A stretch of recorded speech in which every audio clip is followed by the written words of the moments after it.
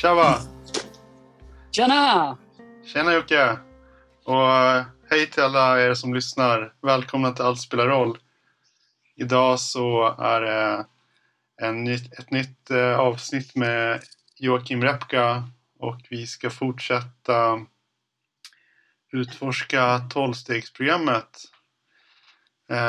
Som ett andligt program. Och vi ska börja närma oss det. Så let's get started. Vi kanske ska börja med att bara, vad är 12-stegsprogrammet och hur kan man hur funkar det ihop med buddhismen? Okej, du börjar med en liten fråga. Så vi kan ta det mindre. Vi kan börja med vad är 12-stegsprogrammet då kanske? För de som inte vet. Just det. Jo, men vi kan väl dra lite kort då liksom. Eller kort, jag vet inte. Det kan jag inte lova. Men,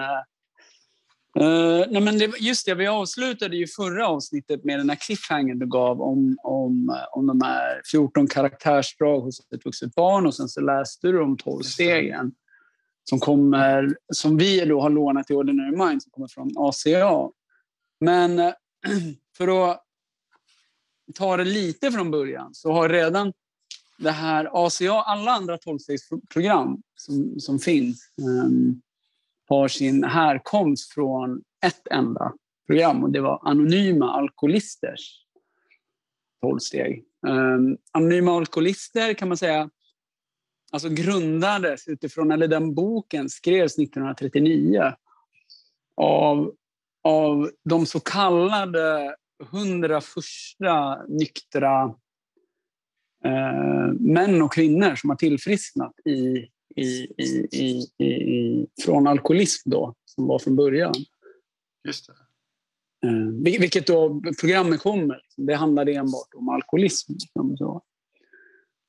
Så att det var väl där då började med de här två med den här, jag skickade på den där dokumentären om Bill Wilson. Vi pratade lite här innan liksom, så här, och det man brukar tala om AA's co-founders, de två, det är Bill Wilson och Bob Smith.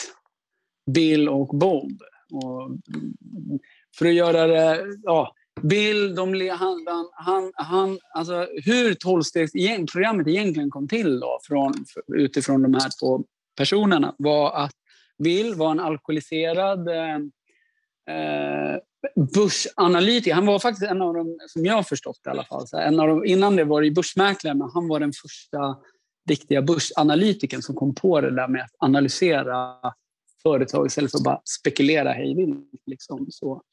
Men skitsamma. Men han i alla fall var en av de här. Han var den första nyktra alkoholisten. Han insåg att han var helt jävla chanslös inför sin alkoholism liksom, och sitt ohanterliga känsloliv. Han beskriver det i sin bok liksom, att hur när han väl tar ett glas och tar glaset till honom, och när han väl har bestämt sig för att sluta dricka så kan han inte sluta dricka. Och när han inte dricker så är hans liv otroligt ohanterligt. Så han får reda på genom en doktor. Han kommer till ett sjukhus, han får reda på en doktor om att egentligen det han lider av som gör att han inte kan sluta dricka när han väl tillför alkohol i kroppen. Det är någonting som man benämner som fysisk allergi. Att det finns någonting kroppsligt hos alkoholisten som gör att så här, när alkoholisten tillför sinnesförändrande substanser så växer ett merbegär. Så. Och då trodde han bara, wow, nu förstår jag vad lösningen är. Och det är ju självkännedom. Vad jag än gör nu när jag förstår att det är så här jag var alkoholist. Nu ska jag sluta dricka. Så var han nykter i 6 månader som jag förstår det. Och sen började han att dricka igen. Och kom tillbaka till sjukhuset och var helt förstörd. Och bara, men hur kunde det här gå till? Jag visste ju konsekvenserna. Och det är det som är aspekten som handlar om den här mentala blinda fläcken eller mental besatthet står det i liksom den här första steget. En tanke starkare än alla andra. Att vi som har någon form av beroende, att vi glömmer bort konsekvenserna.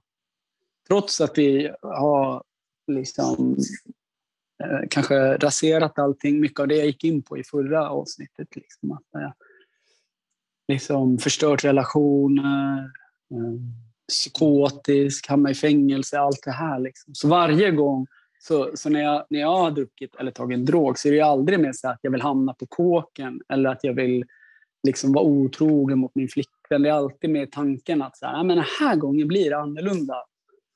Och sen när jag väl har börjat dricka alkohol och droger igen, så aktiveras den här allergin och så börjar det här jävla kretsloppet igen. Så där. Och det är det som sammanfattas vid Bill. Han börjar förstå liksom, de här grejerna. Och sen den här ohanterliga känslolivet som i A då, eller i A's stora bok, man talar om den andliga delen av sjukdomen. Så här, känslan av att vara rastlös, missnöjd, lättirriterad, rädd, skam. Så det som egentligen då var en lösning från början, som droger och alkohol vart till slut själva problemet. Men då när han kom på det att okej, jag tar bort de här, då lösningen var egentligen inte att vara nykter. Utan lösningen var att få till sig en andlig lösning på det här. Och om man inte ska gå in för mycket i just den delen så vi kommer väl kanske brottas lite med de här delarna sen när vi kommer in på det här med Gud och det, så att jag går inte in så mycket på det. Men i alla fall, så grunden var att man insåg att alkoholistens problem är 3 delar: den fysisk, mental och andlig eller känslomässig. Och då hade man det här programmet. Det fanns ett grundprogram som kom, det fanns en kristen karismatisk rörelse i USA på den här tiden som heter Oxfordgrupperna. Och de hade 6-punktsprogram som tror jag det var. Och genom, när Bill hade fått det här första steget och förståelsen av det, sen så kom han i kontakt med den här Dr. Bob. Och han var i den här Oxfordgrupperna. Så att då hade de hittat, och så att då var det så här, okej, man hade förstått problemet och sen så fick man den här lösningen som var de här 6 punkterna då, som handlade om någon form av överlåtelse, gottgörelse, att söka Guds vilja i sitt liv och föra det vidare. Så att ur det så var det väl liksom, kom själva grunden för alltså den här Dr. Bob, han har en slogan som man brukar säga, min sponsor brukar säga, alltså sammanfatta 12-stegsprogrammet i 3 eller i några korta rader, att clean house, trust God and help others. Så. Och ur det så växte sen insåg man, idag är jag vet inte hur många hundratals olika 12-stegsprogram det finns som använder de här 12 stegen för att tillfriskna från allt ifrån överätande, sexberoende, medberoende, vuxna barnproblematik och hela grejen. Just det. Ja, men det var ju där jag fick lite, vi hade ju pratat lite om 12-stegsprogrammet under pandemin och sen så tänkte jag just att sådär, men det där 12-stegsprogrammet är ju mest kanske för folk med missbruk, liksom alkohol och droger, och jag kunde inte riktigt se liksom vad som skulle vara. Jag har inte några sådana problem. Jag har inte druckit på. Jag har inte varit särskilt intresserad av något av det i större del av mitt liv. Sådär. Även om jag har ett förflutet med sånt. Så. Men jättespännande. Men jag kommer ihåg att jag vet inte om du tipsade om det kanske. Jag tittade på det var förra julen, så testade jag att lyssna på Melody Beatties eller hur det uttalas, hennes Just det. bok Codependency No More. Och den verkligen, det var så mycket jag kände igen mig i. Och den var verkligen sådär, det här är ju liksom saker som jag har brottats med hela livet. Att jag ständigt sätter mig själv i sista rummet. Jag har inget... jag kan inte sätta gränser. Folk ofta utnyttjar att jag vill hjälpa till och hjälpa dem och sådär. Jag har levt större mitt liv med väldigt mycket stress. Och också liksom dåligt med pengar och liksom, det var väldigt mycket grejer som jag kände igen mig i, och en liksom extremt låg självkänsla liksom. Så det var det som grep mig. Och sen så har jag liksom det där rullat på lite. Du tipsade om Ordinary Minds 12-stegsprogram, och då var jag lite mer så okej, nu vet jag lite mer, och jag tror vi pratade en hel del under. Jo, jag kommer ihåg det där. Precis, och fick verkligen massa shit. Jag började få liksom en liten karta. Så det här är saker jag inte har kommit åt med hjälp av liksom buddhistiska verktyg. Liksom, det var liksom ett steg först, liksom att jag började lära mig meditera, och sen så började jag märka att jag blev mer fokuserad och mindre rastlös. Jag har en ADHD-diagnos. Så jag började liksom bli mer och mer funktionell. Och så har det liksom lärde mig också TRE, Trauma Release Exercise, som jag upptäckte liksom också mycket trauman och sånt i kroppen, och kunde över tid bli mer och mer också fokuserad, tror jag. Men det här var något annat. Det här kom åt saker som sådär handlade om saker som ofta dyker upp i relation med människor. Att det är mycket skam, men dålig självkänsla. Så. Men när jag är ute i naturen, då mår jag bra som helst. Jag har drömt om stor del av mitt liv om att om jag kunde bosätta mig i Himalaya liksom, och som hon här tibetanska, hon är engelska kvinnan som blev nunna. Vad heter den? Cave in the Snow, eller vad hennes bok heter. Jag tror det finns någon dokumentär, men det vore ju drömmen, bara slippa människor och hänge sig åt meditation och andlig praktik. Men det som hindrar mig har varit att jag har så mycket problem med min kropp. Jag går på massa mediciner för min astma och allergier och allt möjligt. Det har varit min ursäkt för att inte flytta till Malmö. Fan, det här visste jag inte, David. Det är intressant, för det är verkligen någonting vi har gemensamt. För då när jag varit clean där i början, så var ju hela min grej, jag pratade väl också kanske om det här med Thomas Merton, och det var ju hela min grej, jag skulle bli munk. Så jag levde ju... Thomas Merton är någon kristen mystiker, va? Ja, men precis. Han som jag mötte där på häktet genom den här fängelseprästen. Just det. Och då bestämde jag mig liksom att fan, det där vill jag också ha. Och så hade jag den här romantiska bilden. Liksom. Så här, jag satt och tittade på... Har jag bara den här munkåpan på mig och får leva i det här klostret, då kommer jag... det är 100 år sedan också, det här med Melody Beatty, den där boken. För det, liksom, jag kommer ihåg det som är starkt i alla fall, som det handlar om. Det är ju kontroll liksom, i hennes, när hon skriver mycket om det där i boken utifrån medberoende. Och jag kan ju se nu att jag också använt min andliga praktik för att kontrollera, att slippa känna, att försöka skydda mig själv också.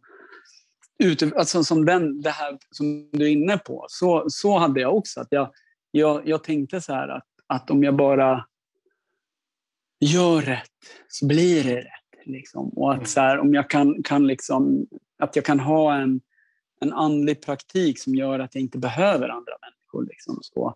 Men precis som du, jag fick ju ju längre jag var drogfri, ju mer sjukare blev jag. Jag fick jättekonstiga allergier, jag fick en infektionssjukdom. Så på ett sätt så kan jag ju se att det var som att så här, jag varit som räddad. För jag insåg det sen när jag bodde då där på berget och liksom att det där, man kommer ju aldrig, det relationella, det spelar ingen roll om jag lever i liksom någon form av kommunitet eller om man är på ett meditationscenter eller liksom vi människor och jag tror att framförallt i sådana sammanhang så blir det ännu snurrigare, för jag tror att då är vi många som har haft samma illusioner liksom, att vi tänker att bara jag är här så slipper jag de andra och så möter jag de andra där det inte ska vara liksom. Ja. Men verkligen precis. Jag kommer att tänka på det där med att en anledning till att jag sökte mitt Ordinary Mind var ju också att jag sa okej, jag kan inte flytta till Himalaya. Jag har för mycket, min kropp är inte redo för naturen än. Så fort jag går ut och tältar någonting så kommer jag hem liksom som en uppsvullen... Shit, jag kommer ihåg det i höstas. Ja, just det. Ja, precis. Den pollen i tältet där. Ja, precis. Det var ju bara ett dygn också. Så att, det var ju bara så, okej, jag behöver stanna kvar här. Och precis, och det finns väl en del som pratar om att man innan jag släpper taget så kanske jag behöver jobba med min karma här. Du vet, och Ordinary Mind så drog sig, som vi pratade om i förra avsnittet, liksom att det var liksom med en psykologisk orienterad form av zen-buddhism liksom. Och på något sätt så det här 12-stegsprogrammet känns ju verkligen som att den delen har blivit liksom fått en uppsving liksom, att nu känns det verkligen som 50-50 att kanske det jag hade förväntat mig när jag kom till Ordinary Mind så kanske var sådär, det var i och för sig meaty också när jag började komma in i Ordinary Mind och gjorde Yukai, och jag kommer ihåg när jag läste Diane Risettos bok Waking Up to, vad heter den? Waking Up. Jag kommer inte ihåg. Så den heter typ så här, Waking Up to Precepts-boken. Everyday Life. Ja, Precepts-boken. Och det var verkligen så här, shit, här är liksom det här vardagliga, det relationella liksom.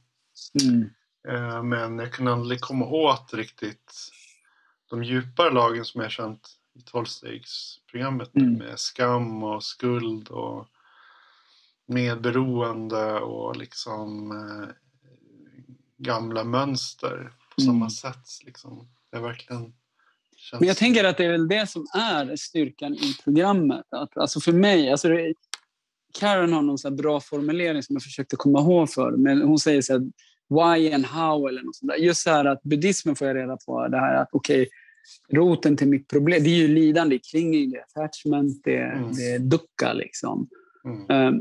Men vad består egentligen? Alltså så här, för mig har 12-stegsprogrammet hjälper mig att verkligen så här konkretisera också. Så här, förutom att så här, hela, liksom, att det är liksom clinging som är liksom grund.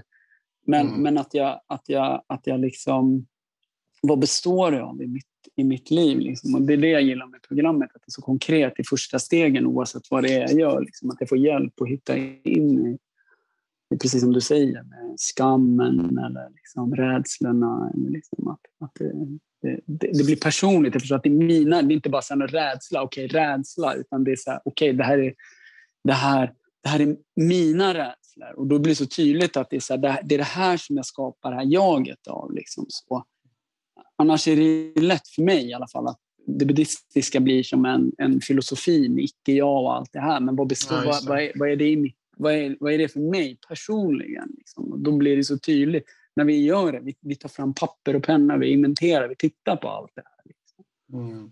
Tycker jag. Just det, ja. Ja, precis. Nu kommer jag att tänka på just det med suffering också. Och det här med kontroll, det nämnde förut. Att jag också liksom lärde mig meditera när jag var i Thailand på det där 24-dagars retreatet. Och sen kom jag hem och så var jag liksom, shit, jag har aldrig mått så här bra. Jag har alltid haft jättemycket ångest och tvångstankar och liksom jag kunde aldrig komma ifrån mig själv. Jag ville liksom jag tyckte att det var alltid liksom det var en pest och vara fast i den här kroppen och utstå alla de här jobbiga tankarna och känslorna hela tiden. Och sen med så här meditationen, då började jag också så här, nu när du sa det med kontroll, det här, liksom nu kan jag stänga av det här. Nu kan jag, du vet, här hittar ett program, nu kan jag bli av med det här. Och så började jag liksom försöka meditera bort allt det där. Och jag märkte att jag gick in väldigt hårt och liksom försökte hantera alla de här grejerna med mitt liv genom att skära bort det på något sätt. Försöka stänga ute dem med inre medel istället för yttre medel. Så, men det funkar inte riktigt. Men hade du pejl på det när du började alltså var det så här att du gjorde det och sen kom du på att om jag inte gjorde det?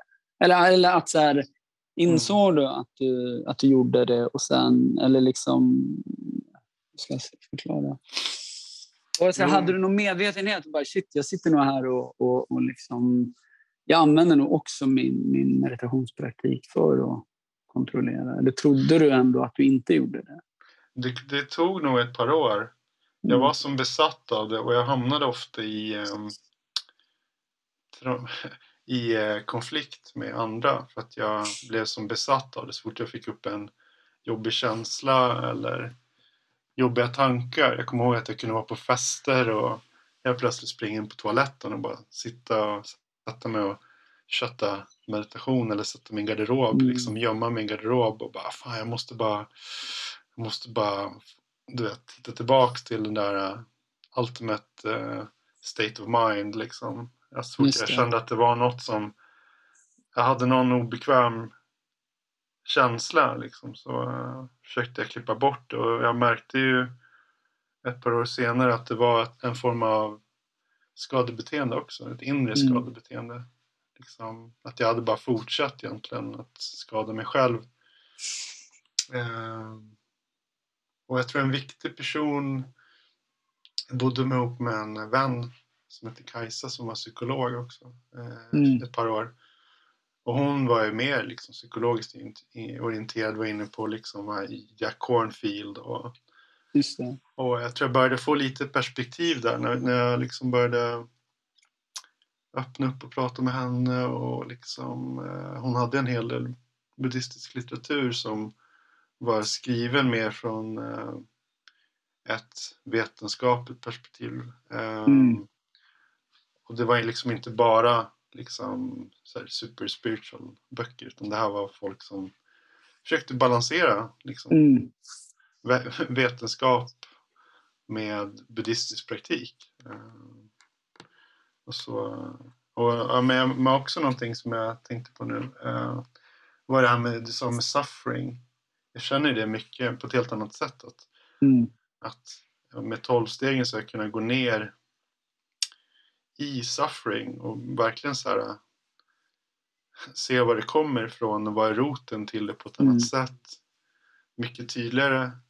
Och också sitta tillsammans liksom med andra sådär. Vi kanske ska prata om det också, hur det funkar 12-stegsprogrammet. Eller hur det kan funka. Jag tänker som jag i ett 12-stegsprogram i Ordinary Mind där vi träffas varje tisdag och det är en sluten grupp och sådär. Vi går igenom alla 12 steg och det finns övningar, reflektionsövningar och man gör så här inventories och samlar liksom som du brukar kalla för data eller så information om vad har hänt och liksom sådär. Och det har verkligen fördjupat min sådär, empati känner jag med för andra som har samma liksom jag trodde att jag var ganska ensam med det men det börjar få syn på hur sjuka människor kan vara omkring mig och hur samhället har liksom ganska sjuka aspekter att de liksom premierar saker som får människor må dåligt. Liksom. För att om man ska vara successful, vissa. Men ska vi ta det till kanske någon större... Eller har du någon annan input där som du vill dela? Nej. Jag säger bara en grej som slog mig precis när du sa det där med. Alltså jag var i Indien 2011 och så träffade jag en sydkoreansk zen-buddhistisk munk där. Jag var i Mysore och så yogade vi. Och det kändes som att han var i det. Hans kloster, jag fattade som att hans kloster typ har skickat dit. Han ska lära sig yoga så han kan lära sina bröder och yoga. Och han älskade det där livet. Liksom. Så det var som att han var... Jag vet inte om han var så här munk för att han förväntade sig från sin familj eller vad det var. Så satt vi upp, för jag kommer ihåg att jag pratade mycket med honom och bara... Ja, och då sa han så han bara... Ja, nej, men du vet så här... Det är ganska lätt att bara sitta av en session ibland. Liksom. Så här, man kan bara zona ut och så sitter man där. Och jag var ju liksom i Indien på min spiritual quest liksom, och bara sålt allt och bara var där. Och jag kommer ihåg, jag blev så jävla rädd. Jag bara, what the fuck? För det är ju precis det där. Det var som att så här, jag bara, men det är inte sant. För i början var det så här för mig att jag bara, de första åren, att jag var så här, jag var helt hudlös. Jag bara satt och så kunde jag liksom... Jag var bara helt i kontakt med mig själv och bara så här, det var liksom, jag kom inte undan mig själv och det var det jag älskar också med meditationen på ett sätt. Men jag insåg så här, men du vet, fan det här så att jag, som tur var så att jag förstod någonstans att det fanns den där, och jag tänker på det sen jag kom typ till började förstå det här med vuxen-barn-problematik och det här med disassociation och att så här, ja men jag kan ju zona ut. När jag liksom, jag inser, jag är ju där. Alltså nu är inte min praktik längre att så här, bara, jag måste sitta och vara med mina känslor på det sättet längre. Utan nu är det så här att det är som att mitt sinne, jag har jättelätt att gå in i de här, även på session liksom. Att jag bara zonar ut. Jag bara kommer på mig själv att fan, nu har jag suttit här i 1,5 timme och bara varit helt någon annanstans liksom. Nej, men sen jag vet inte, för att bara komma då till programmet liksom, att det är alltså med torrsynsprogrammet, att det är också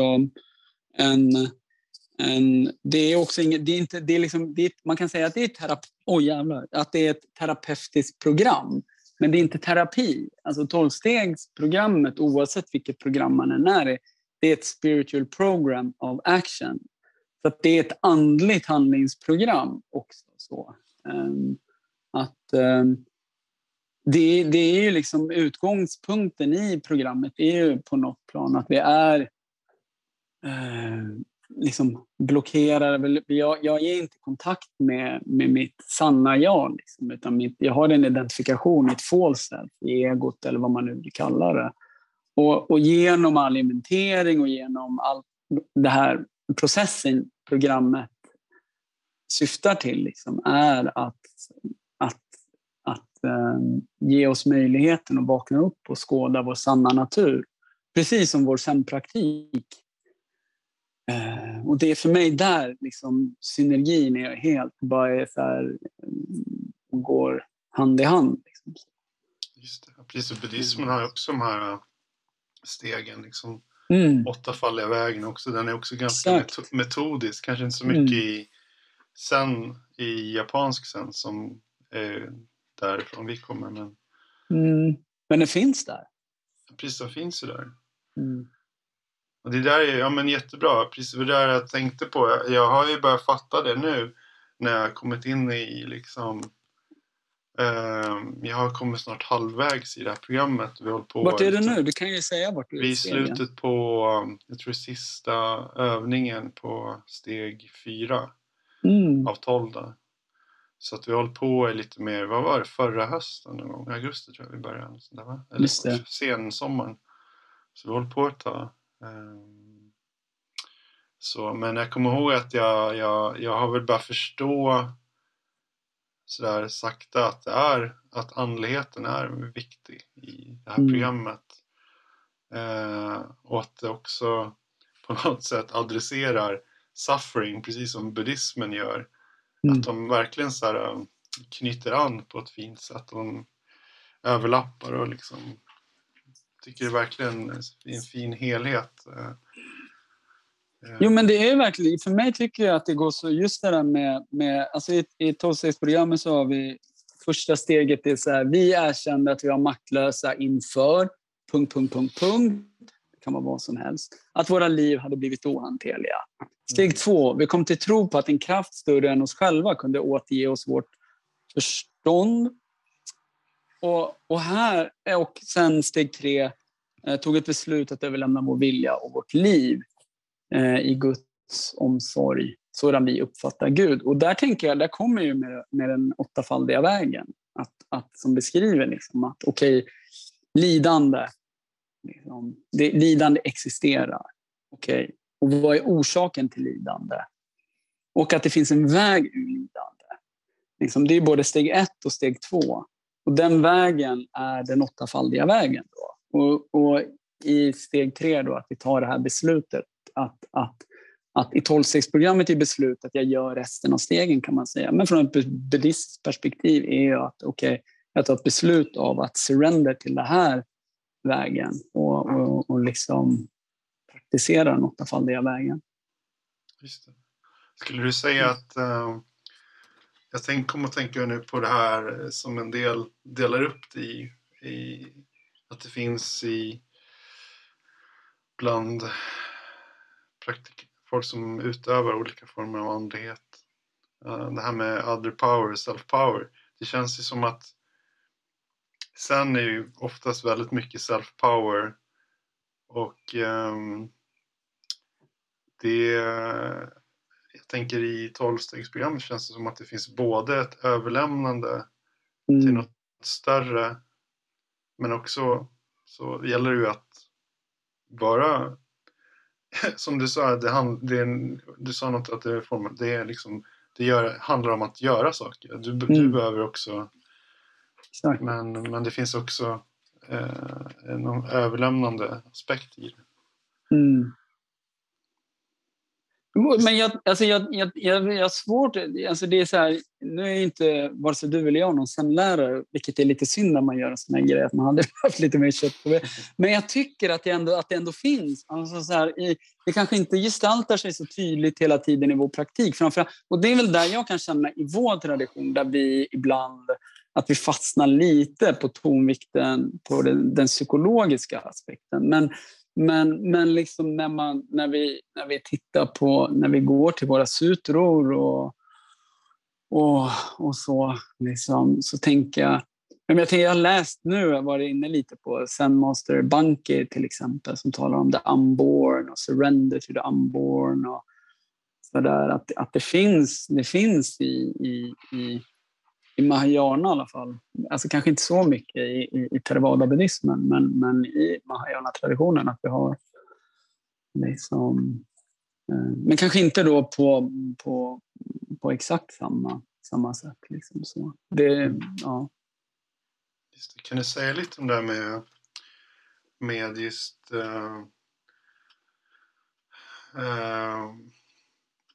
jag kommer att tänka på det när jag såg dokumentären du skickade om han grundaren av 12-stegsprogrammet och AA. Så fick jag en känsla av att men jag tyckte det var häftigt, för han kom till en punkt där han hade liksom fått ner de här 12 stegen, tror jag var, och han började liksom försöka liksom sprida det här programmet, och han fastnade, som jag förstod det, i att hur ska jag få de här människorna att samsas? Jag kan inte finnas där hela tiden. Liksom det här programmet, det är liksom, alla ska vara liksom jämlika och anonyma, som jag förstår det, och han var liksom lite så här som en gud, eller liksom på en piedestal, att han var en sån viktig figur och hade hjälpt så många människor, men att han sökte något sätt att liksom kunna få människor att hålla sams, och då var, om jag minns rätt, du får rätta mig om fel, men att han fick besök av någon präst. Just och de det. pratade och så sa den här prästen att liksom människor är födda med törst. Du måste bara lära dig att rikta den eller dricka från lära dig att dricka från rätt ställen och sånt där. Wow. Fritt översatt. Men att det var viktigt det där med, jag tyckte det var ganska coolt på ett sätt. Också så här, ur någon form av tantriskt perspektiv, att liksom, vi har desires, vi kan inte bli av med det. Vi får bara liksom lära oss att använda det till något gynnsamt. Och sen tänkte jag också på, jag fick också han gick vidare och pratade sen om att Gud som vi förstår dem, eller förstår Gud, som jag för mig att han hade ett väldigt öppet begrepp för att folk skulle kunna lägga i vad de ville i liksom, i vad Gud kan vara. Men att han liksom förstod att det var mycket viktigare än trott, och han ändrade om i de 12 stegen och la connecting to higher power, eller vad den heter. Alltså det var ja och nej. Alltså det är en sista. Ja, sorry. Eller skitsamma. Men jag tänkte också på att det här, om jag förstår det rätt, jag började tänka direkt på Sangha. Han försökte hitta ett sätt. Ja. Hur ska jag få de här liksom, these drunks att hålla sams liksom. Jag kan inte hänga runt här hela tiden och liksom bara, han verkade ju liksom sjukt dedikerad och mådde väldigt dåligt. Var väldigt stressad över att han hela tiden behövde kliva in och styra upp saker. Så men det var bara det jag skulle säga. Det var också en tanke. Men det är ju kul, för både du och jag har ju suttit i Ordinary Minds styrelse. För du är inte kvar heller, va? Nej, jag avgick nu. Årsmötet. Så vad jag inser, då tänker jag, det är det här som ändå, alltså jag får så här rysningar. Nej, men just det som är så här styrkan i 12, för du är inne på lite olika grejer. Men om vi tar det som du connectar då till Sangan först, så är det att eller i 12-stegsprogrammet, i alla 12-stegsprogram så har man ju lånat de här, oavsett vad man har, men så har man lånat de 12 stegen. Och det här är det enda vi inte gör i Ordinary Mind, för vi är inget 12-stegsprogram. Vi lånar 12-stegsprogrammet och gör det i vår buddhistiska grej, i våran kontext. Men det man har ute i 12-stegsgemenskaperna, förutom de 12 stegen, så har man de 12 traditionerna. Ja, just det. Och det är så här, och det är det Bill gjorde, att det finns, jag tror att det var 1955 eller så här, when AA comes of age, så är det så här, fram till dess så har Bill Wilson och Dr. Bob, de här co-founders, då är det de har kunnat styrt och ställt lite hur, men här lämnar Bill, de här legaten kallas det AA då, liksom. Legaten om tillfrisknande, enighet och service. Så det är 12 steg för det personliga tillfrisknandet, det är 12 traditioner för gruppen, för gemenskapen, och sen är det 12 koncept för världsservice som är ganska så här detaljerade hur det här servicearbetet ska liksom gå till. Men då är de här 12 traditionerna är liksom för gruppen. Och det är lika mycket liksom andliga principer i dem som det finns i de 12 stegen. Till exempel liksom, vår första tradition är, jag ska se om jag hittar inga traditioner här, men ska jag söka handlar om sammanhållning. Men jag tror jag har den här. För vår grupp finns men andra traditioner kan vi börja med då, som jag kommer ihåg. För varje grupp finns endast en högsta auktoritet. En älskande Gud, så som han står i ursprungstexten. Men i ACA har man tagit bort allt som könsbestämt, och det gillar jag med. Men om man säger som hen kommer till uttryck i vårt gemensamma gruppsamvete, våra ledare är endast betrodda tjänare, de styr oss inte. Att egentligen då vad de här 12 traditionerna handlar om. Just det, vår första tradition är vår gemensamma välfärd ska komma i första hand. personligt tillfrisknande beror på AS eller ACAS eller Al-Anon, whatever. Liksom. Enighet. Så det är enighet, vi har inga ledare, vi har roterande ledarskap av de som på de poster vi har. Vi är helt självförsörjande, vi får inte ta emot, vi tar inte emot något ekonomiskt bistånd utifrån, liksom, utan det är bara medlemmarna själva. Vi äger inga egendomar utom i det mest det minsta vi liksom behöver för att kanske bedriva viss serviceverksamhet och sånt där. Så fattigdom kan man säga är en aspekt. För det var ju det Bill fattade också, liksom, att det här med egot, att sen när vi hakar fast i allt. Liksom, så här. Och det var det man gjorde. Man gjorde massor med... De här traditionerna har växt fram ur misstag eller erfarenheter. Där man började i början med att säga, vad fan, men det här är ju så jävla bra. Det här skulle ju hela världen få reda på. Och då, alltså anonymitetsprincipen, det var, jag tror att det Sonny Rollins eller något, jag är skitdålig på namn, men någon baseballspelare som blev nykter, så här, stor baseballspelare, och bara gick ut i tidningarna, jag är medlem i Anonyma Alkoholister, och bara, som var ju full efter ett tag. Och då blev det helt plötsligt ganska dålig publicitet. Så då insåg man det här med anonymiteten, det är egentligen inte att vi anonymitetsprincipen är mot press, radio, tv och film, liksom, att det är därför jag inte sitter och säger här till exempel att jag är medlem i någon specifik 12-stegsprogram. Det gör jag inte. Utan jag går ju på möten i vissa gemenskaper, men jag säger inte vilka jag tillhör. För om jag börjar ta droger igen eller du vet, agerar ut i whatever, då blir inte jag direkt någon så här bra reklampelare liksom, för den gemenskapen. Också skydda oss själva från oss själva. Liksom, så att, så anonymiteten är liksom den andliga grundvalen. Också att vi i det vi gör, liksom, att vi tar ingen cred för liksom, vi gör all service. Och att vår femte tradition som säger liksom, att vi har ett enda huvudsyfte i alla 12-stegsgemenskaper. Och det är att föra budskapet vidare till liksom, de personer som lider, om det är ACR och så, till de vuxna barn som fortfarande lider.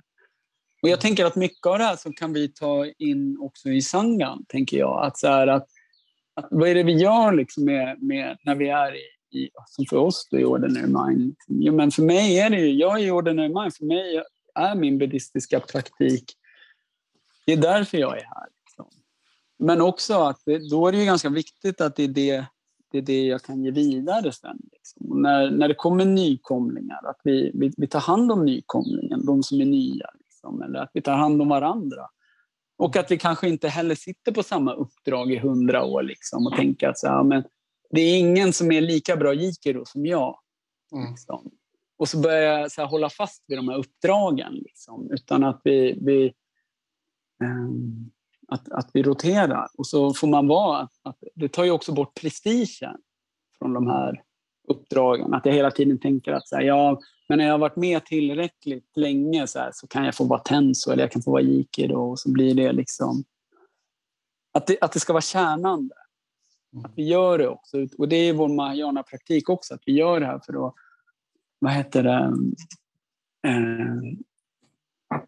save all sentient beings. Liksom, så. Att det är också så att det betyder någonting på riktigt, tänker jag. Liksom. Att och då kan det konkreta vara i vår lokala buddhistgrupp. Att det är så här, jag kommer lite innan, jag är där och kokar kaffe. Jag stannar kvar och pratar med någon som jag egentligen tycker är ganska jobbig. Liksom. Men att så här, jag får sätta liksom, mina ambitioner. Jag kan vänta 20 minuter efteråt, så kan jag hänga med mina polare sen. Liksom. Men när jag är där så har vi också fokus på det vi gör. Liksom. Så, just det. Ja, jag tycker det är en sån fin grej också, som du nämnde där. Att jag knyter liksom an där också med det att man ska föra vidare. Liksom. Nu så går jag 12-stegsprogrammet, och en del av programmet är att föra vidare liksom, traditionen. Som jag förstår. Och liksom, det också fördjupar i min och konkretiserar på något sätt min buddhistiska praktik och med bodhisattva-idealet. Tycker jag att det är en viktig del i att själv våga ja, men att liksom att man vågar, jag tycker det är jätteläskigt att säga, åh gud, ska jag göra det här? Jag kan alltså, gud, jag är inte dugg, jag kan ju, Jocke, han har ju hållit på med det länge, du är liksom, gud, jag skulle aldrig kunna fylla de skorna, eller liksom. Nej, det är svårt att göra det. Men det är det där liksom, jag tror vi pratade om det här för någon vecka någonting, med just det här med att bara släppa jaget, och liksom det handlar om att ge också, det är inte bara att alltså, det finns en viktig praktik i att också så hjälpa andra sen när man själv har fått hjälp liksom. Även om man tycker att man har massa idéer om sin förmåga, så just do it liksom. Ja, men just att så här, det är väl det att så här att tanken på att säga, men jag måste vara upplyst för att hjälpa, för det är inte det. Alltså i 12-stegsprogrammet, det är väl det som är att när vi har vår sängare så tänker vi så här, ja, men jag behöver vara en sändlärare för att kunna ge vidare någonting. Så, och det är ju ett sätt att ge vidare. Liksom. Men det är också så här som alltså att ge vidare också för sig själv. Liksom. Att det var ju i det mötet i programmet, jag vet inte om du kommer ihåg den här dokumentären, att när Bill och den här Bob träffas för första gången, så var det, den här Bob har ju liksom, han har försökt bli nykter hur länge som helst. Så han var med i det här Oxford-grupperna och folk bad för han, och han söp till gång på gång och du vet så här. Och till slut då så blir han, för Bill Wilson har fattat att så här, att okej, när han skulle föra det här programmet vidare så ville han ut och föra det vidare. Och ingen annan blev nykter. Men då insåg han själv med hjälp av den här doktorn då att han var ju nykter. Fast ingen annan. Så, att det var, så då förstod han ju så här, okej, att hjälpa andra oavsett resultatet. Alltså att hjälpa någon, det handlar också, det är ett sätt för mig att hålla sig nykter. Så då när han kommer att träffa den här Dr. Bob för första gången, då är det en kvinna då som Bill Wilson har kommit i kontakt med, som har satt han i kontakt med Dr. Bob, och så träffas de. Och Ann Smith heter hans fru, han kommer in med Dr. Bob till den här Bill. Och det första han säger Dr. Bob och bara, okej, det spelar ingen roll vad du säger, det är så många som har försökt hjälpa mig och det är ändå ingen idé. Han bara, okej, men vänta lite här. Jag är inte här för att hjälpa dig. Jag är här för att hjälpa mig själv. Han bara, va? Och, nej. Och så började han dra sin story för Dr. Bob. Och det var där. Och helt plötsligt så då kunde han identifiera sig med Bill. Och för mig var det som med min första sponsor, saxofon-Gunnar. Jag kommer ihåg, jag pratade väldigt med, han är död, han dog ju drogfri. Men just att så här, jag har gjort, alltså jag vet inte hur mycket behandlingar jag har gjort. Jag har gjort påverkansprogram, jag var på behandlingshem, jag har gjort öppenvårdbehandlingar, jag har gjort slutenvårdbehandlingar, jag gjorde en behandling där jag satt i gruppterapi 9 månader. 10 till 15:00 5 dagar i veckan i 9 månader, och sen gjorde jag eftervård i typ 6 månader. Jag tände på ändå. Men att det var första gången när jag träffade en annan person som kunde, jag förstod att okej, den här snubben är ju narkoman. Han delar med sig om sånt som jag trodde så här, men det här kommer jag aldrig berätta för någon. Det här tar jag med mig ner i döden. Det här med att jag också är amfetaminmissbrukare, och det är mycket så här när det gäller sex och mycket skam och så där. Och han kunde berätta om sig själv så här. Och jag tänkte bara, han är jättesjuk liksom. Alltså vad fan, vilken dåre. Och då, det tog ju bort skammen, och då kunde jag identifiera mig med honom. Och det var ju första gången jag vågade vara ärlig och liksom kunde gå igenom programmet med honom, för att vi hade skapat det här bandet utifrån att det är en narkoman som hjälper den annan, eller ett vuxet barn som hjälper den annan. Det är inte en terapeut, jag är inte här för att hjälpa någon. Jag gör det här 12:e steget som en del i mitt eget program. Att hjälper andra gör jag inte för att jag är en upplyst mästare, utan för att kanske snarare tvärtom. Liksom. Att det är så. Ja, men precis. Jag kommer att tänka på en sån här quote från filmen som jag tyckte var så himla tung. Han säger någon gång sådär: How are people gonna stay together? Eller sådär, hur ska det här fortleva? Jag vet inte, du får rätta mig om jag har fel. Men så säger han någonting så här: We will stay together because we are weak. Eller han vänder på det på något så här fint. Jag tyckte det var väldigt rörande. Så det är liksom this is a spirituality of imperfection. Kommer jag ihåg. Precis, exakt. Jag har faktiskt en bok som jag läser just nu som heter. Jag tyckte det var så himla fint. För det finns ju något där som jag tycker är också så här en del av någon andlig kärna för mig. Att det är den här brokenness som också gör att man släpper in någonting annat. Liksom. Att man vågar acceptera sina tillkortakommanden. Och, Jo, men jag håller med dig. Och det är precis det jag känner att den här, för min del då, som blir att jag lätt i sen kan gå in i det andra, att det blir en spirituality of perfection. Att jag har en tendens att landa i det. Men att just det, men i programmet talar vi om att vara stark och vara svag. Alltså hela grunden för programmet är att erkänna att jag är helt misslyckad. Att jag kan inte det. Alltså för att jag ska kunna liksom ta till mig lösningen, så måste jag inse att jag kan inte liksom så. Så att jag tycker att det är en styrka som jag kan landa i, som jag tycker är väldigt, väldigt behaglig. Men bara för att sen säga det där som du sa med Bill och den här prästen. Och vad var det? Nej, just det där med Gud. Och det var ju egentligen då det här när Bill fick till sig programmet själv. Så det var hans gamla superpolare som hette Abby Thatcher som kom till Bill. Och det var efter att han redan hade förstått det här första steget. Att han hade de här 3 delarna. Men så kunde han ju inte hålla sig nykter, så han fortsatte ju att supa. Kan du säga de 3 delarna igen? Det var den fysiska allergin och den här mentala besattheten. Alltså, och den andliga sjukdomen. Just det. Fysisk, mental och andlig. Och då kommer då ringer det på dörren då. Och så säger den här snubben Abby Thatcher, som är Bills gamla superpolare. Och när Abby Thatcher har blivit nykter genom religion, genom de här Oxford-grupperna. Och då när han ska göra sitt så kallade 12:e steg, i och med att det var inte 12:e steget, för det fanns inte då, men i deras föra det vidare, så då skulle han ju föra vidare, du vet, budskapet om Jesus Kristus och hela den grejen. Men då tänkte han ju på sin gamla polare Bill, liksom, som han har super med.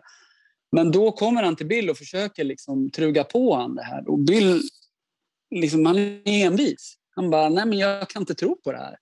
Och vilket jag tycker är sunt. Alltså det är det jag också gillar i programmet. Att det är det här, jag som har varit i ganska så här trångsynta religiösa rörelser. Där det handlar om, det finns något heligt. Att det här med blind tro. Att det finns någonting heligt i det. Men Bill, han ifrågasätter det. Men jag kan inte tro på det här. Och till slut blir bara MB, han blir bara frustrerad. Liksom, och bara, men okej då. Men om du inte kan tro typ på Jesus eller det här. Men varför kan du inte bara välja din egen förståelse av Gud? Och då består det av sådär bok att någonting så här med att det var det mentala isberget som lossnade. Så det var ju det. Han hade inga problem egentligen med Gud eller med en kraft större än sig själv. Utan när han fick bara, okej, jag inser så här att jag är chanslös, jag är maktlös. Jag kan tro på en kraft som är större än mig själv. Men jag behöver inte definiera den som kristen eller du vet. Så det är det som varit, annars hade 12-stegsprogrammet aldrig, idag kan du ju praktisera det här programmet oavsett om du är kristen, buddhist, muslim, hindu, ateist, agnostiker, whatever liksom. Så. Jag tänkte fråga det, hur, liksom, jag tror att precis som jag, att folk har problem med det där med den här andliga delen med Gud liksom. Hur kan det funka för en ateist liksom? Bara skulle en higher power liksom bara. Men alltså, jag kan ju tro på samma sätt som med buddhismen, tänker jag, med den 8-faldiga vägen. Jag kan ju tro på stegen. Jag kan tro på programmet. Liksom. Så här, skulle du säga att man skulle kunna tro på Hammarby och att Djurgården är liksom... Alltså vi tror ju, alltså utifrån det så här... Alltså det är ett high power. Jag tänker på om man har sport liksom, som absolut. En gemenskap, menar. Skulle det kunna vara en high power? Det skulle kunna vara en higher power. Det enda är utifrån en mer, om man säger, lite mer ortodox så här, 12-stegstolkning så inser vi att vi är bortom all mänsklig hjälp. Och då skulle man ju kunna säga att Hammarby är ju också människor. Men man kanske kan säga att det samlade liksom att så här, Hammarby som är ju någonting större med alla människor. Alltså det, jag tror säkert att det är... Alltså så jag tänker så här... Liksom, så. Precis. Jag försökte pika dig också för jag vet att du är AIK-are. Så det var en liten teaser. Men jag är fan brynäsare. Nej, förlåt. Brynäsare. Alltså, det är ju bara... samma sak för mig. fy fan. Ja, vi får ha ett helt poddavsnitt och fostra dig i... Nej, men precis. Alltså för mig är det ju... Att jag har ju lätt... faktiskt, jag kan ju bli lite besatt. Jag älskar ju hockey och Brynäs. Och då blir det rätt tydligt att så här... Att det funkar ju inte helt och hållet för mig som en higher power. För det blir lätt så här att jag blir ganska identifierad med det. Alltså det här, jag är brynäsare och det blir... och då när jag identifierar mig som Brynäs så finns det ju ett jag och sen så finns det dem och de kanske är läxingar. Och då är jag ju precis i det här liksom... Då är jag tillbaka i ducka. Men för någon kanske det skulle funka för att bara liksom, jag tänker att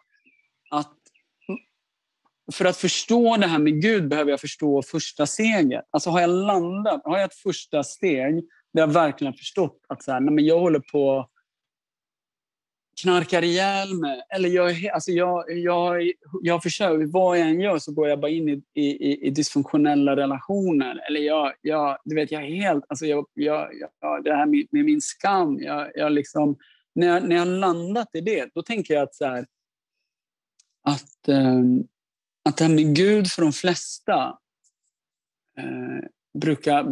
brukar liksom, man brukar inte ha någon problem att hitta sin egen väg i det. Men däremot det är därför jag ibland också gillar inte att prata om programmet. För ibland om man inte jobbar i stegen så är det ju lätt så här, också när man pratar med vissa buddhister som bara, nej men det här funkar ju inte, det här går inte så jättebra ihop liksom, så här, alltså med 12-stegsprogrammet och buddhismen. Men det gör det inte utifrån att man läser, man försöker studera och man försöker få så här, vad är koncept med högre makt liksom och såna, alltså då blir det, men det här är ju practice. Om du praktiserar så kommer du få en erfarenhet och då kommer du liksom, så min sponsor var stenhård, han Gunnar. Alltså så här, när vi gick igenom första steget, jag hade ju gått på möten ganska mycket och inte blivit drogfri. Och så sa han när vi gick igenom det, han bara, när han förstod så här, okej, det första steget hade landat i mig. Han var med Jocke. Och så sa han alltid han var så fin så här. Han sa, Jocke, nu kan vi det här med första steget. Det här kan du dela om. Resten har du ingen erfarenhet av. Så det kan vi släppa så länge, eller hur? Och jag bara, helt rätt alltså. Så att det är väl det jag tänker, att vi tenderar att gå in och försöka greppa med vårt sinne. Liksom. Men det är som att försöka förstå liksom, emptiness. Eller bara, men sitt på kudden liksom, och upplev. Alltså det blir som så här, det är bara koncept annars. Jag tror inte på tomhet. Så här, nej, gör inte det. Jag tror inte på Gud. Och då är det som så här, sen vill jag också säga att det här med 12-stegsprogrammet är ju inte heller, känner man att det är ett för stort motstånd, nej, men då är det kanske inte det liksom. Det finns ju andra sätt också. Så att jag tänker så här, för att det ska funka så måste man vilja göra det. Liksom så. Precis, och det är väl liksom också lite som vår buddhistiska praktik, att det är liksom, det finns inget slut. Nej. Det är ju många som jag har träffat nu som har gjort programmet många gånger och gjort det för många år. Liksom, att det, Jo, det är varje gång jag gör det ju nytt. Liksom. På samma sätt som varje gång jag sätter mig på kudden. Varje ögonblick är ju... Alltså varje andetag är ju någonting... Det är någonting helt... Alltså just nu, det här andetaget har jag aldrig andats. Liksom. Jag tyckte att det var väldigt fint att göra det där. Jag tyckte det var lite jobbigt det där med allt det där med Gud. Det verkar dyka upp så mycket i programmet. Det där med Gud och bla bla. Och jag kommer ihåg att första gången jag läste ju först, eller vad säger jag lyssnade på den här ljudboken med hon Melody Beatty. Den där No More Codependence. Och sen så var jag ju på ett retreat hos dig. Och då så kom jag någon dag eller 2 dagar innan. Och då hade du hostade du ett öppet möte i år. Ja, just det. Och då hoppade jag in där. Det var ju verkligen så här, shit. Ja, men jag är ju inte där. Nu liksom är jag här. Och vad är det här liksom? Och så kommer jag ihåg att det var... Jag får mig att du läste någonting. Ett steg eller någonting. Jag vet inte om du satte ett tema med ett steg eller någonting. Och så var det typ några som delade sådär med higher powers. Så att jag bara, vad fan skulle higher power vara för mig? Och så det jag landade i var Satan. Ja, just det. För Satan har ju varit för mig. Liksom, jag har aldrig gillat allt det där med Gud och liksom, för mig så är ju som Satan och djävulen liksom det som är kraften som försöker komma ur de här sprickorna som vi försöker trycka undan i våra strävanden efter det här perfekta. Det är liksom det är liksom nedtryckta, det är liksom de mörka delarna av oss själva. Sådär. Men sen så försökte jag gräva vidare liksom. Och då kände jag att jag hade liksom, jag kom i kontakt med så gamla minnen och så här. Det har sin rot i liksom att min pappa liksom dog och jag tyckte jag var ganska ung och jag var ganska liten, jag var 12 år, jag hade precis fyllt 13 och liksom jag tyckte att och jag minns honom fortfarande och när jag träffar folk som kände honom så säger de också din pappa var en sån god och snäll man liksom. Han var en väldigt, väldigt fin människa och att jag bar på en liksom ilska att varför om Gud är god och jag kopplar det liksom att så här, den här guden han tog i min pappa liksom. Just det. Det finns inget gott med den där guden liksom. Det sista jag ska vända mig till. Men att jag sen fick gräva vidare och liksom jag hittade ju att jag var blockerad. Jag var ju väldigt stängd för att öppna upp för vad Gud skulle kunna vara för mig. Och liksom, men att det verkar hänga ihop med alla stegen sådär att det här är öppnandet av någonting för något större liksom.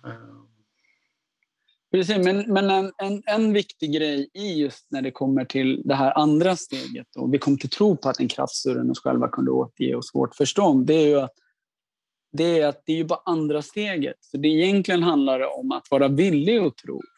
Det är så här som att men jag har ingen erfarenhet än. Så är jag så här, det är ju det som jag också gillar med programmet. Men jag är villig att tro. Jag behöver inte, för jag är ju liksom blockerad eller vad ska jag säga. Så att är jag bara villig att tro. På samma sätt som så här, om jag vänder på det då. Har jag någonsin, alltså jag har ju aldrig, alltså jag kommer ihåg, det slog mig då. Det var helt sjukt. Jag var på fyllan en gång hemma hos pappa, det var på tiden. Jag vet inte om du kommer ihåg när det var så röda trianglar på så medicinförpackningar. Ja. Och jag bara var så här skitfull och jag bodde hos han, jag var bostadslös. Jag bodde i en etta i Mariatorget och jag behövde ha droger liksom. Jag orkade inte ut och bara så gick jag igenom farsans läkemedel och så hittade jag bara Tegretol. Vad fan är det här med en röd triangel på? Jag visste inte. Jag hade ingen erfarenhet av vad det där var. Men jag var villig att fan prova så jag tryckte i mig. Jag vet inte hur många jag tryckte i mig. Det var helt sjukt. Jag vaknade så här dagen efter och var typ helt paralyserad. Jag kunde inte röra mig. Och så bara, det var det är en historia i sig. Liksom. Det var inte så bra. Men grejen är, och det är det jag tänker som programmet, om jag vill vända tillbaka då. Att det är så här, hur många gånger i mitt liv har jag inte bara så här, men jag liksom så här, att så här, första gången någon gång började kolla på porr liksom. Jag satt ju inte och funderade på innan bara, undrar vad det här är. Jag kanske liksom så här, det här alltså vi började så här, är det här någonting jag bara gjorde det. Jag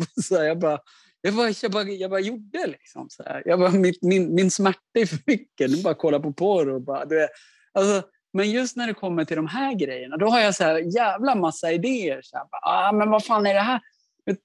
Vad fan, jag har ju aldrig så här betvivlat någonting. Jag har alltid stoppat i mitt piller. Så jag frågar så här, vad var det här för någonting? Liksom.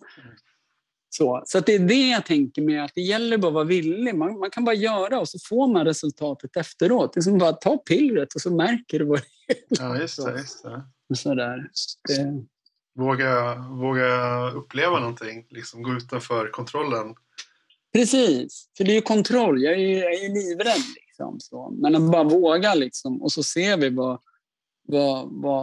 alltså det är som om jag får in en rätt på en restaurang liksom. Så här, om jag ska sitta och bara ta reda på allt innehåll och försöka liksom, till slut blir bara maten kall och kommer smaka skit liksom. Istället för att bara, ät maten och sen efteråt vet om den var god eller inte. Var den inte god? Nej, men fine, då kan jag äta något annat någon annan gång liksom. Just det. Så. Jag tänkte på det här, vad är något som jag kommer ihåg jag stötte på med den här när jag liksom blev intresserad av att gå 12-stegsprogrammet. Men jag förstod inte riktigt skillnaden på. Jag förstod att det fanns 12-stegsprogram och min association var ju liksom till anonyma alkoholister. Men vad är liksom nu det här programmet Your Mind, och det är det enda som finns nu som jag vet. Då utgår vi från någon sån här vuxna barn heter det. Att man börjar med att säga så här, jag heter bla bla bla, jag är ett vuxet barn. Vad är liksom kopplingen där? Vad är skillnaden liksom? Det finns ju, jag såg ju den här dokumentären som du skickade om Bob, han grundaren av Bill och Bob. Sorry. På slutet så bara räknar de upp hur mycket som helst olika typer av grupper som har lånat in 12-stegsprogrammet. Varför det varit just ACA eller det här vuxna barnprogrammet, det är ju, jag kommer ihåg för du frågade faktiskt i förra avsnittet så sa du så här, du bara, varför vill du starta det här? Och så sa jag så här, det ville jag inte. Och sen tappade jag bort mig någon utläggning där och babbla. Men det hände, Karen, våran lärare, hon har ju också varit många år i 12-stegsprogrammet. Så jag hade en period när jag hade lämnat berget så bodde jag i Falun, eller jag åkte mellan Falun och berget. Och då hade jag Karen, för jag hittade ingen bra sponsor så jag gjorde en del 12-stegsarbete med Karen. Men i den här vevan så hängde jag ihop med Marit, en tjej som också var med i Sangan. Och hon vi gjorde slut, det var liksom i den relationen så hittade jag det här apropå med medberoende. Och det visade sig att hon var ju aktiv alkoholist och hade ganska svår problem med psykisk ohälsa. Hon var bipolär och manisk och det var tufft. Så, och jag tappade bort mig själv totalt i hela den relationen och insåg att jag är fan sjukt medberoende. Så att jag liksom hittade min liksom medberoende och min liksom vuxna barn botten. Liksom. Att för mig är det så tydligt att min medberoende problematik som jag har idag kommer utifrån att jag själv är uppvuxen i en sjukt dysfunktionell familj. som jag sa det innan, nästan alla i min familj har något form av beroende. Så det är det som kallas för... det heter något så här post eller någonting... det finns ju ett annat ord för det i boken.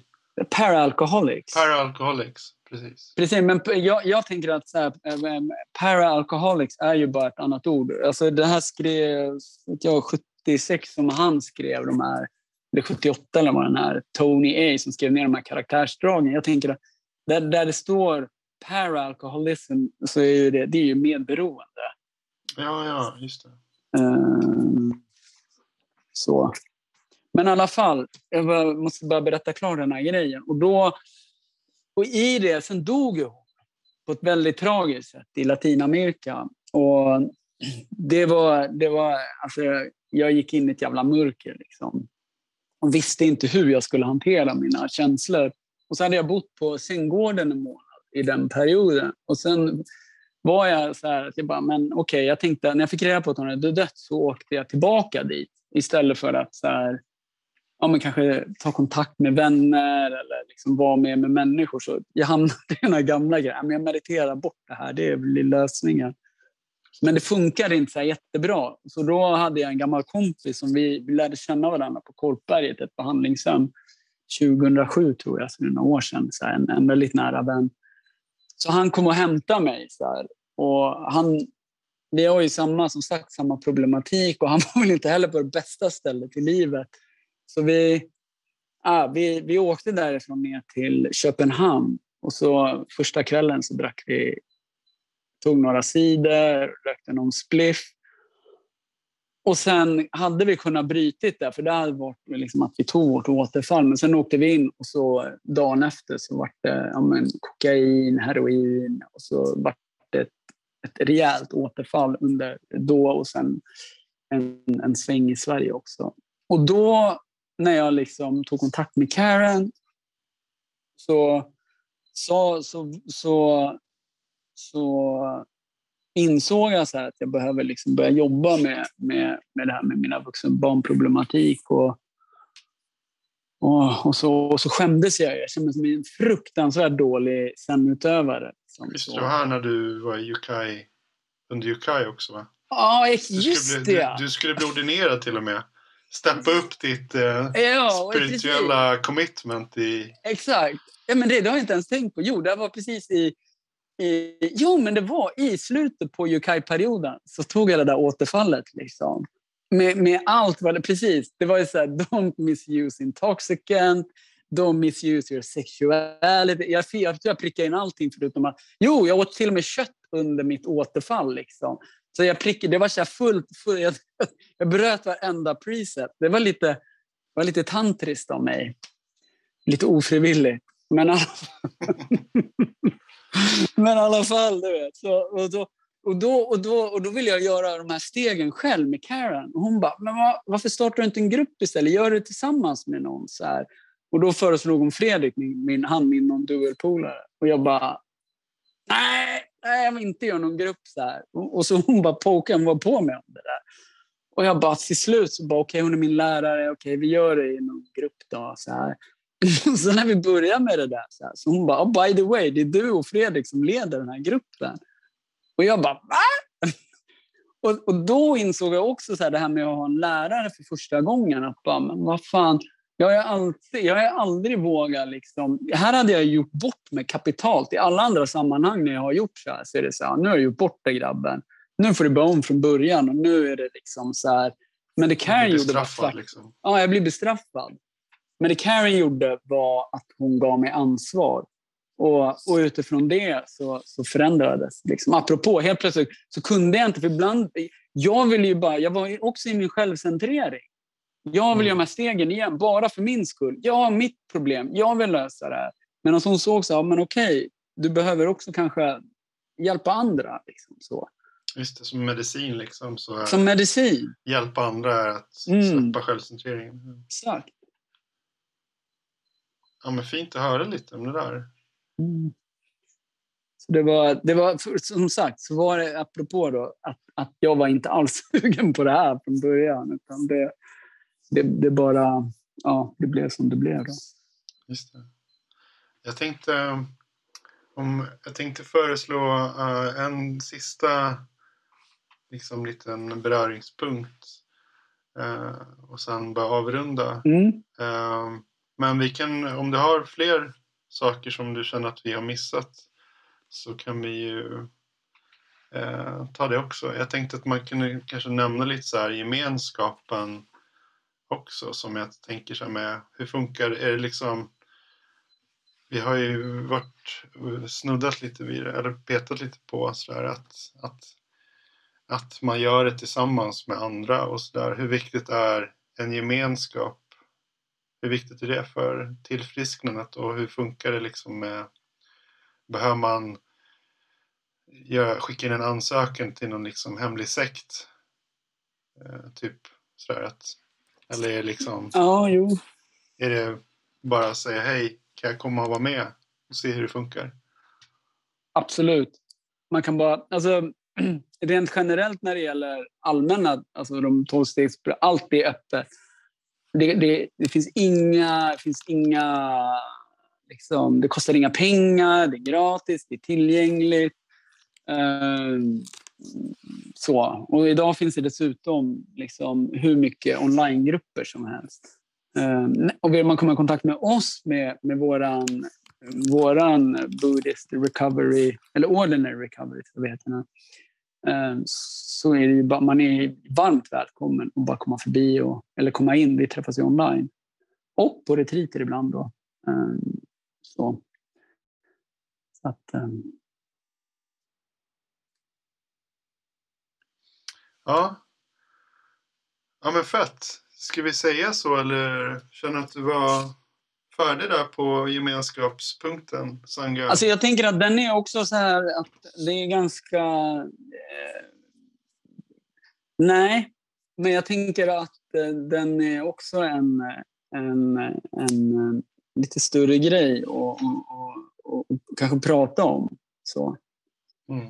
Sådär. Så att det får bli avsnitt för sig då.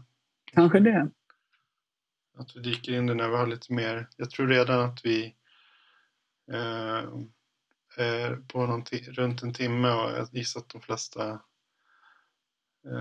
har börjat tröttna nu. Ja. Jag bara blir såsig. Lite såsig i alla fall. Jag börjar bli lite flamsig, känner jag. Så att ja. Men ska vi säga så då, så fortsätter vi i nästa avsnitt, och så får vi se vad det blir då, om vi dyker ner, kanske börjar med att dyka ner mer i gemenskapsaspekten av 12-stegsprogrammet. Kanske vi ska titta lite på stegen också. Det var intressant att höra om dig också. Det här med hur du, din resa fram till nu och det här 4:e steget du har gjort också. Just det. Ja, men det är väl jättebra. Det låter jättespännande, för det tänker jag precis. Vi har ju pratat om att göra det och gå in lite mer, liksom sakta zooma in lite mer och gå ner i varje steg och olika aspekter av programmet. Ja, men gött, man. Det här var ju fint då. Ja, verkligen. Det var ett fint samtal. Och fint att se dig också. Ja, detsamma. Ja. Vi säger så. Vi gör det. Så länge. Du med. Okej, ha det fint. Du med. Ja. Bra.